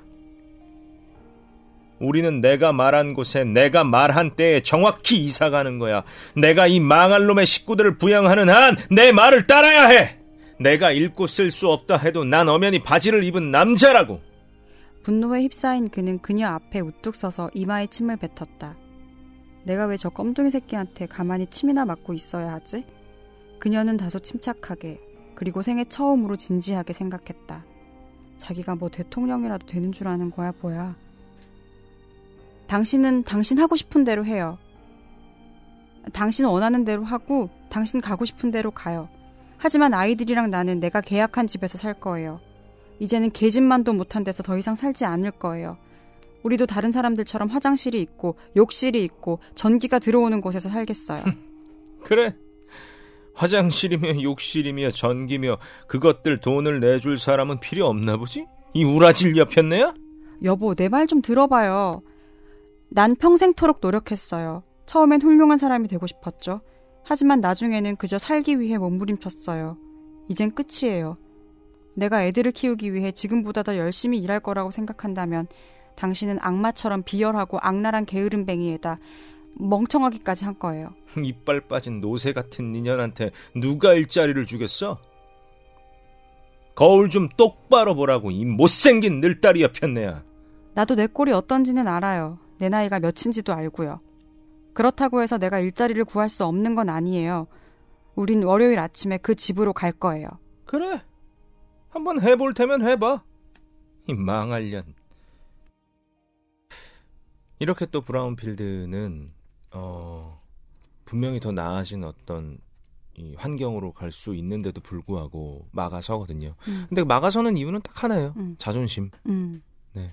그러니까 본인은 남자인데 스스로 어떤 남자 구실을 못한다라고 생각을 하니까 이 모든 것들의 어떤 장애물 역할을 하는 거죠.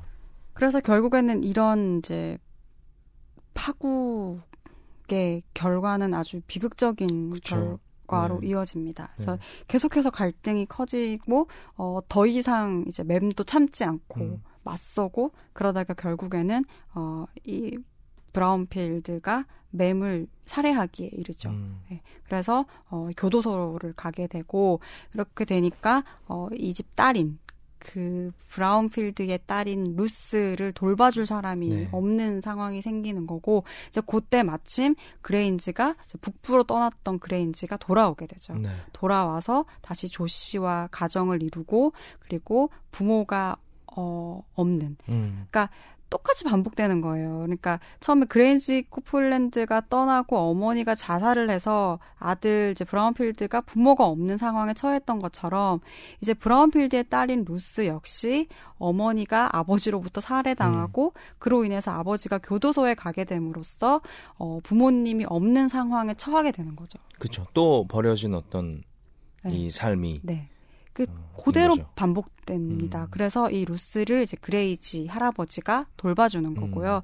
할아버지와 이제 조씨 아줌마 할머니 사이에서 루스가 그래도 그 안에서 사랑을 받으면서 이제 그레인지 코플랜드 할아버지가 굉장히 큰 사랑을 주죠. 그래서 두 사람의 연대가 이 작품의 절정을 향해서 이제 가는 것이고 앞에 그 그레인지의 두 번째 인생에서 못다 이루었던 것들, 인생에서 자신이 고통만을 느끼고 공허에 시달리고 그래서 한번 일탈도 해보고 뭔가를 시도도 해보았으나 그로부터 또 다른 상처를 안고 하지만 그 상처 안에는 또 나아질 수 있는 어떤 가능성들이 잠재된 형태로 돌아온 그레인지가 루스와 함께 하면서 이제 세 번째 다른 삶을 또 살 수 있는 전환의 지점들을 마련하게 되죠. 그렇죠.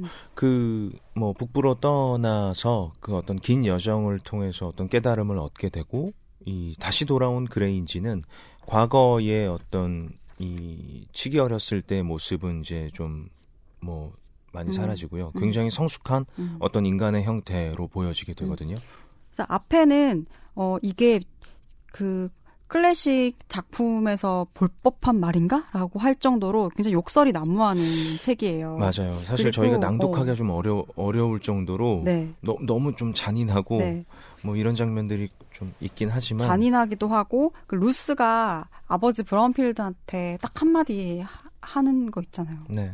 이제 그 부분도 아버지는 진짜 개 XX야 라는 표현들 이런 이제 표현들이 굉장히 많이 나와요. 앞부분 전반전에. 근데 뒤로 가면서 그레인지와 루스에게 조명이 맞춰지면서는 좋은 장면들, 그러니까 좀 아름다운 장면들도 많이 나는데 저는 기억에 남는 게 그 이제 그 봄, 가을, 그러니까 가을쯤이 되면은 항상 과일주를 담궜다. 그 향기롭고 소박한 일상을 함께 할 때 굉장히 두 사람은 이제 즐거웠다. 이런 이제 그 부분 장면을 묘사하는 부분이 나오는데 그런 것들이라든지 함께 이제 과일주를 담고 그걸 먹을 수 있는 그 겨울이 돼서 크리스마스라든지 그때가 되면 이제 복숭아술 이런 것들을 꺼내가지고 먹는 거예요. 뭐 그런 장면이라든지 두 사람이 같이 춤을 춘다. 그러니까 춤을 추면서 몸이 있다는 걸 알게 됐다. 네. 그때 자신에게 하나의 굴레이기만 했던 어떤 뭐 정말 몸의 색깔이라든지 뭐 이런 것들이 춤이라는 행위를 통해서 완전히 다른 차원으로 내 존재 자체를 긍정하게 되는 그런 장면들. 그러니까 폭력만 계승되는 것이 아니라 3대를 거듭하면서 또 다른 것들도 연결이 되고 있다는 걸 보여주는 그런 장면들도 좀 인상에 많이 남고요. 그러니까 뒷부분으로 가면서 맞아요. 좀 이제 색깔이 바뀌는 앞은 엄청 칙칙한 무채색이었다면 뒤로 갈수록 굉장히 비비드한 이제 컬러풀한 이야기들도 좀 나옵니다. 이 할아버지와 손녀의 사이가 마치 친구처럼 이 펼쳐지는데요. 그 안에서는 어떤 이 흑인 여성으로서의 자존감을 높이는 그리고 어떤 희망적인 삶에 대한 그리고 또 여성으로서뿐만이 아니라 흑인으로서 자립심을 갖고 살아갈 수 있을 만큼의 어떤 희망의 어떤 메시지들을 이 서로가 서로에게 전하고 있거든요.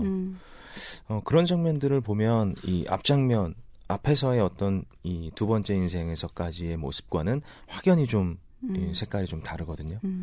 그리고 이 루스가 성장해가는 모습을 지켜보는 것도 굉장히 좋고요. 아주 건강한 아이로 성장을 하죠. 네, 그래서 그 이제 아버지가 교도소에 있기 때문에 이제 법정에 갈 일이 생겨요. 재판관 앞에 서야 되는.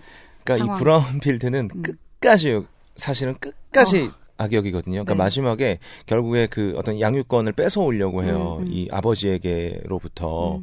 이 복수를 하고자 하는 마음 때문에 양육권을 뺏어오려고 하고 그 재판장 역시 친부에게 양육권이 있다라는 판결을 내려요.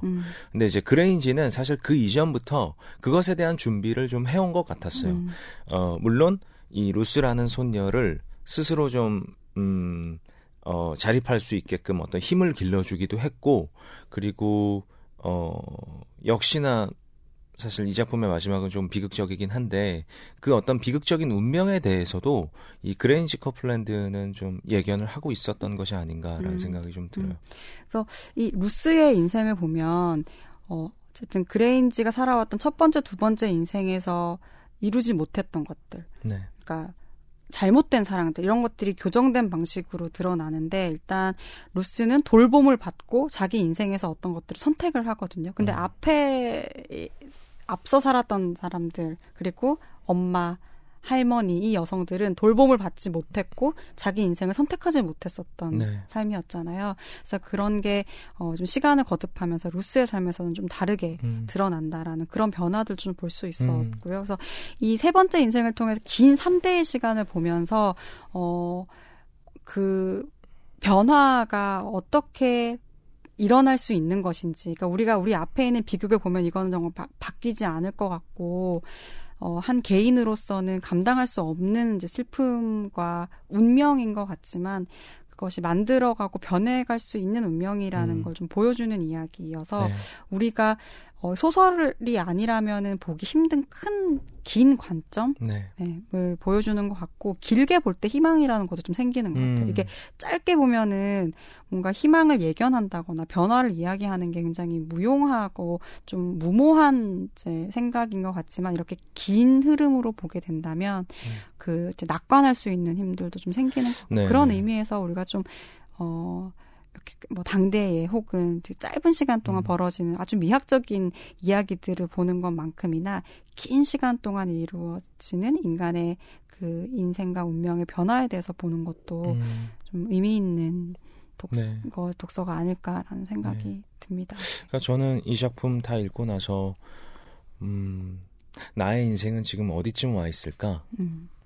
그리고 나의 어떤 지나온 삶도 이 지나간 삶도 굉장히 중요하지만 앞으로 내가 나아가야 할 내가 살아내야 할 삶 역시도 굉장히 중요하다는 생각이 좀 들고 그 내가 살아내야 할 그 삶을 어떻게 살 것인가 어떻게 살아낼 것인가 라는 생각들을 좀 해보게 되는 그런 작품이었습니다. 네, 저도 이제 앞서 노화라는 굉장히 노화를 어떻게 방지할 것인가 하학적인 방식으로만 어떤 내가 지금 몇 번째 인생을 살고 있는가 이렇게 너무 거기 매몰돼 있었던 것 같아요. 그 반성을 하게 된 책이었고 그런 것 말고 정신적으로 내가 얼마나 그 성숙해가면서 거듭해가면서 이제 전환점들을 마련하고 있는가 마련해 왔는가 이렇게 좀 생각을 바꿔보게 된 독서였습니다. 좀 부끄럽네요.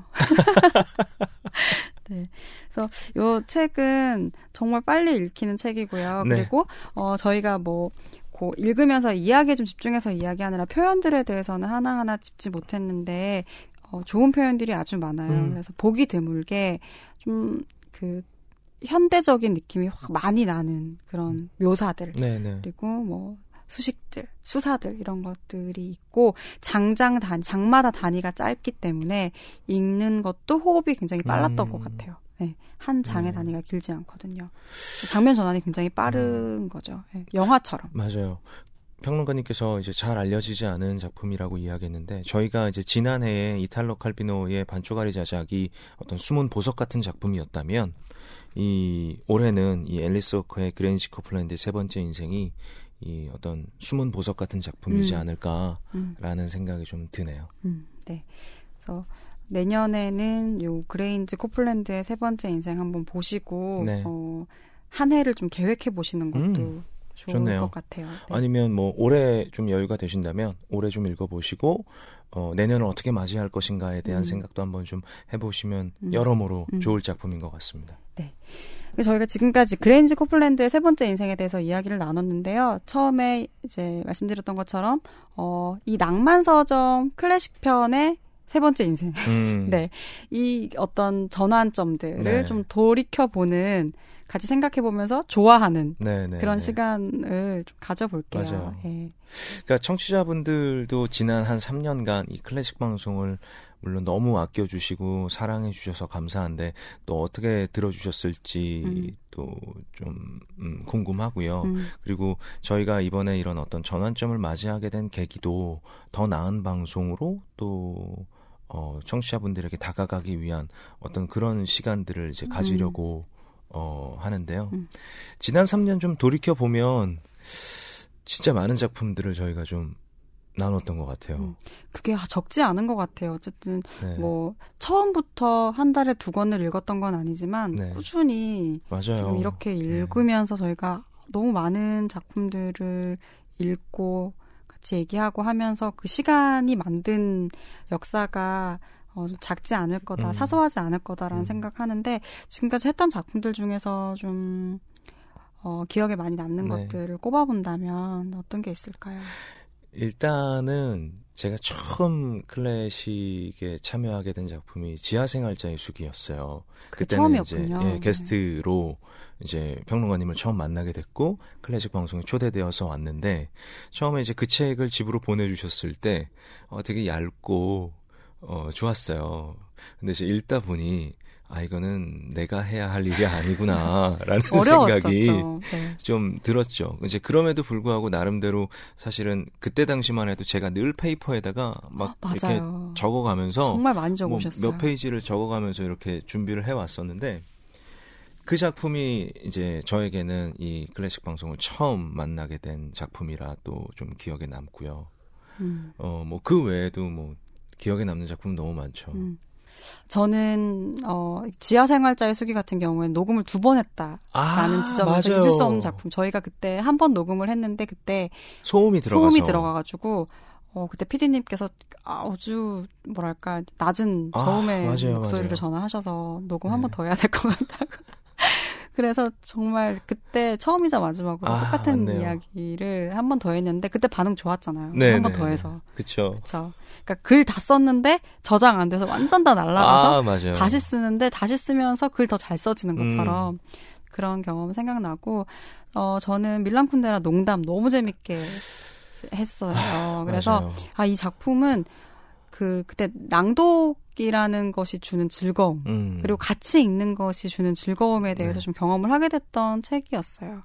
그러니까 그 작품이 또 유독 기억에 남는 건 저는 이제 그 작품을 언제 몇 시에 읽었는지도 기억이 나요.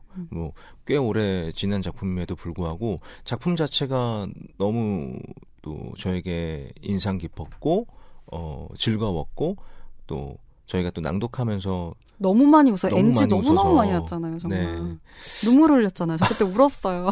너무 웃겨서. 너무 우픈 이야기라 기억에 좀 많이 남고요. 그래서 밀란 쿤데라 작품이 뭐 그 진입장벽이 낮다 이렇게 말할 수는 없지만 또 생각하는 것처럼 그렇게 어렵게만 읽을 필요는 없는 작품이기도 하고 특히 농담 같은 경우는 정말 너무 거기서 우리가 뭐 이제 읽어낼 수 있는 역사적인 뭐 거시사와 미시사에 대한 여러 가지 뭐 코드들도 있지만 그냥 이야기 차원에서만 보자면 또 아주 재밌는 에피소드들이 담겨 있는 이야기이기 때문에 좀 읽어보시면 좋겠다. 그리고 아직 안 들어보신 분들이라면 거기서부터 시작을 하시는 것도 좋겠다. 그렇죠. 라는 나쁘지 않아요. 드릴게요. 그러니까 문학 초보인 저도 물론 이제 방송을 하면서 거듭하면서 책들을 많이 읽어나가긴 했지만 진입장벽이 높을 것 같지만 고전들이 사실 읽다 보면 생각했던 것만큼은 아니에요. 그리고 대체로 길이 있어요. 진입장벽은 높은데 거기로 들어가는 길들이 대체로 있어요. 그래서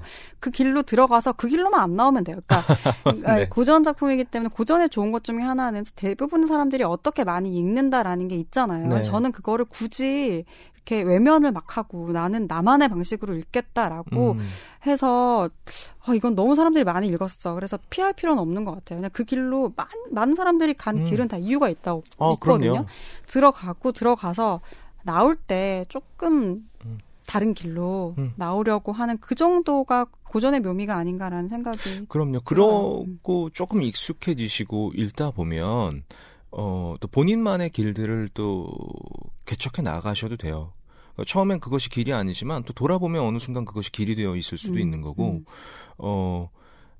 문학 초보인 그리고 입문자인 제가 우리 청취자분들에게 한 말씀 전하면 생각했던 것만큼 그렇게 높지는 않다. 막상 진입하면 나름 좋은데? 재밌는데? 즐거운데? 그리고 오히려 근데 이게 그렇게 많이 읽렸다고 오랫동안 읽혔다고 이런 생각을 들게 만드는 작품들도 많기 때문에 정말 생각했던 거 정말 다양한 책들이 있는 것 같아요. 낭독 낭독을 기준으로 보면 어떤 게 기억에 많이 남으셨어요? 기억에 남는 낭독 작품을 또 꼽으라면 이 또 모파상의 여자의 일생을 또 빼놓을 수 없고요. 근데 이제 그건 저희가 방송에서도 좀 언급을 좀 몇 번 했고, 저는 사실 또 이것도 방송에서 몇 차례 말씀드렸지만 이 고골의 검찰관 또 낭독할 때 참 너무 재밌게 했던 기억이 좀 나요. 러시아 작품들 낭독할 때 다 재밌었죠. 캐릭터들이 네. 그 특징적이고 약간 그 좀 우픈 캐릭터들이잖아요. 짠하기도 하고 네. 막 그래서 그렇게 골개미, 네. 해학적이고 골개미가 있는 네. 그 인물들이 나오는 작품들은 낭독이 재밌죠. 맞아요. 네. 하지만 올해의 작품 중에 하나를 딱 뽑으라면 최근에 방송했던 이 앤더슈 사쿠의 깊은 강 첫 장면 군고구마 따끈따끈한 군고구마 이 장면을 또 빼놓을 수가 없을 것 같다는 생각이 좀 들어요. 네. 평론가님은 낭독 작품 중에 좀 기억에 남는 작품 뭐가 있을까요? 저는 그래도 소망 없는 불행. 네네네. 이 좋았고 그리고 제가 올해는 희곡 작품을 많이 했더라고요. 네. 그래서 세일즈맨의 이제 죽음과 네. 같은 작품들도 좋았습니다. 맞아요.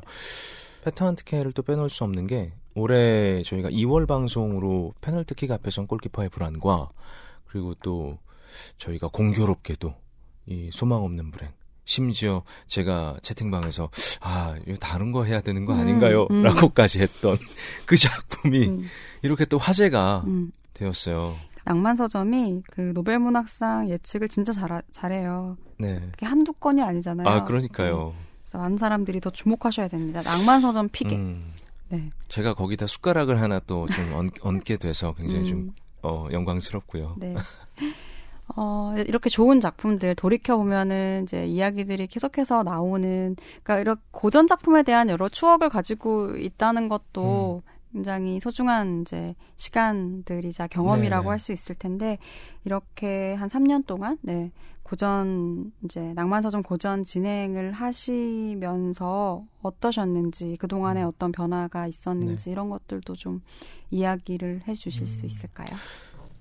그러니까 저는 책을 읽는 사람은 원래 아니었으니까요. 근데 이 방송을 통해서 한 달에 2차례 여러분들 이렇게 찾아뵙는데 이것이 이제는 저에게 있어서 일상이 되어버렸죠. 그래서 다음 작품은 뭘까? 어떤 작품일까?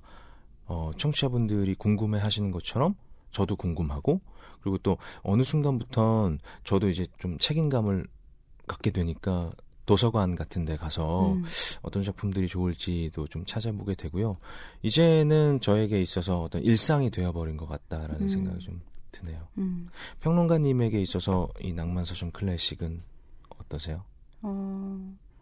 운동 같은 거여서 단련이 되고 있나요? 단련이고, 할 때는 하기 싫기도 해요. 그러니까 처음에 그렇죠. 읽으려고 하면은 네. 다들 그렇잖아요. 네. 일도 해야 되고 바쁘고 고전 이거 안 읽어도 네. 생활하는데 다 지장도 없고, 그리고 그럼요. 다른 읽을 것들도 많고, 지금 눈앞에 있는 사건들을 막 그때그때 얘기해주고 그 사건들을 볼 수 있는 시각을 제공해주는 책들도 너무 많은데 지금 이렇게 뭐랄까 저 까마득히 멀리에 있는 이야기들을 읽어야 될까? 저걸 읽는다고 지금 내 몸에 무슨 변화가 생기나? 이런 생각들이 들죠. 아니, 저도 드는데, 그랬어요. 사실 저도 사람인지라 어떤 책 합니다라고 하면 그 인터넷 교보 들어가서 상세 페이지 보고 몇 쪽인지 몇 페이지짜리인지 작품부터 보던 어떤 그런 시절도 있었어요. 네네. 근데 이제 이것이 하나하나의 근육으로 생겨서 좋았던 점은 제가 앞서도 이제 긴 시간에 대해서 볼 수 있는 눈을 가진 3대의 이야기여서 그 나름의 가치가 있는 것 같다고 말씀드렸던 것처럼, 그 역사를 공부를 한 사람들은 지금 사건을 바라보는 시선에 있어서도 조금 더 성숙하고 조금 더 여유 있는 이제 것들을 알 수 있잖아요. 그러니까 미래를 내다본다는 게 사실은 과거를 많이 알고 있기 때문에 미래를 예측할 수 있는 것인 것처럼 지금 눈앞에서 벌어지고 있는 시점을 제공하는 건 아니지만 오히려 그렇기 때문에 저 멀리 있었던 그리고 오랜 시간 전에도 경험했었던 사람들이 만들어 놓은 어떤 이야기를 계속해서 보면서 그냥 지금 벌어지고 있는 이야기들 그리고 그 이야기들은 제가 다 소화해내지 못하는 이야기들도 정말 많은데 그런 것들에 대해서 조금 더 이제 자신감을 가지고 낙관할 수 있는 네네. 혹은 예견할 수 있는 그런 이제 근육이 된 것 같아요. 그래서 한 3년 동안 헬스장 다니면서 운동한 기분이에요. 그래서 뭐 어떤 작품을 읽을 때는 이쪽 근육이 이쪽 감각의 근육, 감수성도 어떻게 보면은 발달되는 근육 같은 거니까 뭐 여성에 대한 감각일 수도 있고 어떤 뭐 노동에 대한 감각일 수도 있고 죽음에 대한 감각일 수도 있고 이제 그런 다양한 감각의 근육들을 키워왔던 시간이 아닌가라는 생각이 들고요. 그래서 이 쉬는 시간이 휴직이라는 것이 뭐 어찌되었던 방송은 나가지 않지만 운동도 쉬면 안 된다면서요. 그럼요. 네, 그게 운동을 하게 되면은 금방 근육이 생기지만 대신에 안 하면 또 금방 없어지는 거라고 하더라고요. 그래서 읽기도 마찬가지인 것 같아요. 그래서 방송은 잠깐 쉬지만 맞아요. 계속 읽고 이제 운동을 계속 해야 되는 것처럼 그렇게 해야 되겠다. 그러니까 저도 가끔 그 저희에게 보내주시는 댓글 중에 이번 고전편은 언제 올라와요? 왠지 좀 멀게 느껴져요라는 어떤 그런 댓글들 보면 저희가 특히 이제 5주차인 경우에는 청취자분들이 느끼시기에 이제 체감하시기에 조금 왜 늦게 업데이트가 되지라는 생각을 하잖아요. 그러니까 이 어떤 휴지기 동안 어떻게 하면 좀 더 좋은 방송을 뭐 만들 수 있을까에 대해서 같이 좀 의견도 전하고 이 방송은 좀 잠시 좀 휴식을 갖지만 끊임없이 또 좀 읽어 나가면서 단련을 해야겠다라는 생각이 좀 들고요. 그렇게 그 시간 동안에는 뭐 계획 있으세요? 그러니까 사실은 대체적으로 작품이 정해지면 그 작품을 읽거든요. 저 같은 경우에는. 근데 이번 휴식이 동안 먼저 작품을 좀 보고 그리고 어떤 작품이 우리에게 좀 좋은 작품일 것 같다. 혹은 청취자분들에게 알려드리면 좋을 것 같다를 휴식기 동안 좀 먼저 좀 살펴보고 이렇게 좀 방송을 하면 더 낫지 않을까 싶어서 지금까지는 방송을 위해서 책을 읽었다면 물론 또 방송을 위해서 책을 읽겠지만 제가 먼저 좀 이렇게 작품들을 좀 찾아볼 계획입니다. 그러네요. 그 성현 씨의 픽들로 또 이루어진 책들은 어떤 것일까 이런 궁금증도 좀 생기네요. 댓글들도 기억에 남는 댓글도 많아요. 그리고 저희가 방송은 성현 씨와 제가 둘이서 했지만 항상 그 댓글을 남겨주시고 혹은 이제 반응을 보여주시는 청취자분들과 같이 이제 한다는 생각을 늘 하고 있는데 글 많이 남겨주셨던 분들은 많이 떠오릅니다. 뭐 앨리스 황님이나 책이 좋다님이나 그리고 또 이렇게 길게 글을 남겨주시고 그 전 방송에서 나왔던 이야기들을 다시 한번 소화하셔서 그 각자의 언어로 다시 표현해 주시는 그런 글들은 대단히 많은 큰 감동을 저희에게 그럼요. 주셨다는 이야기도 좀 드리고 싶어요. 위로가 되죠. 그리고 위안이 되고 우리가 이렇게 열심히 한 것을 그래도 조금 알아주시는구나, 인정받는구나라는 보내주시는 댓글을 통해서 위로를 받기도 하고 최근에 세일즈맨의 죽음 편으로 댓글 남겨주신 그 60대 요즘엔 어르신이라고 하면 안 되는데 그쵸, 그 정도면 선생님이라고 하기도 형님이 보내주신 그 댓글이 좀 기억에 남는 건 낭만 서점 클래식이 굉장히 폭넓은 연령대에 이렇게 좀 사랑을 받고 있구나.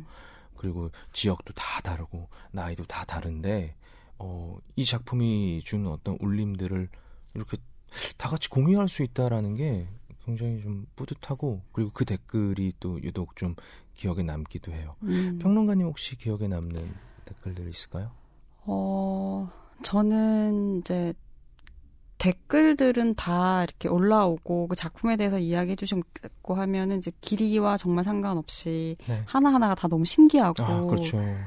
나중에 그것들은 다 모아가지고 제가 저만의 책을 만들 네, 고 싶을 정도로 다 네네. 너무 의미가 있었던 어떤 하나를 좀 꼽기가 네네네. 힘들 정도로 네, 그런데요. 근데 정말 많이 남겨주시는 분들은 그냥 같이 책을 읽은 그냥 회원들 맞아요. 같은 진행자 같아요. 저희 함께하는. 느낌이 예, 들어요. 그래서 네. 또 어떤 때는 안 올려주시고 그러면 뭔가 재미가 없었나 보다 막 이런 생각도 들고 네. 막 그런 생각이 들고요. 어쨌든 여기 읽고 말하고 쓰고 하는 그런 네.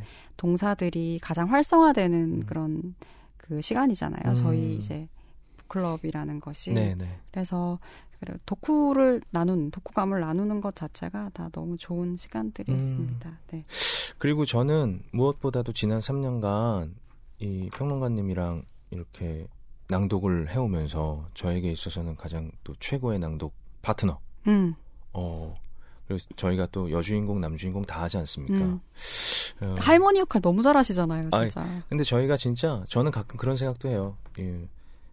언제 평론가님도 조금 시간이 좀 여유가 되시고 저도 여유가 되면 저희가 낭독으로 재능 기부 한번 하러 이렇게 좀 기부 받으려는 분이 있을까요? 다녀보면 어떨까라는 생각도 뭐 저희의 어떤 재능을 이렇게 좀 나누면 어떨까. 제가 그 재능과 관련해서 트라우마가 있거든요.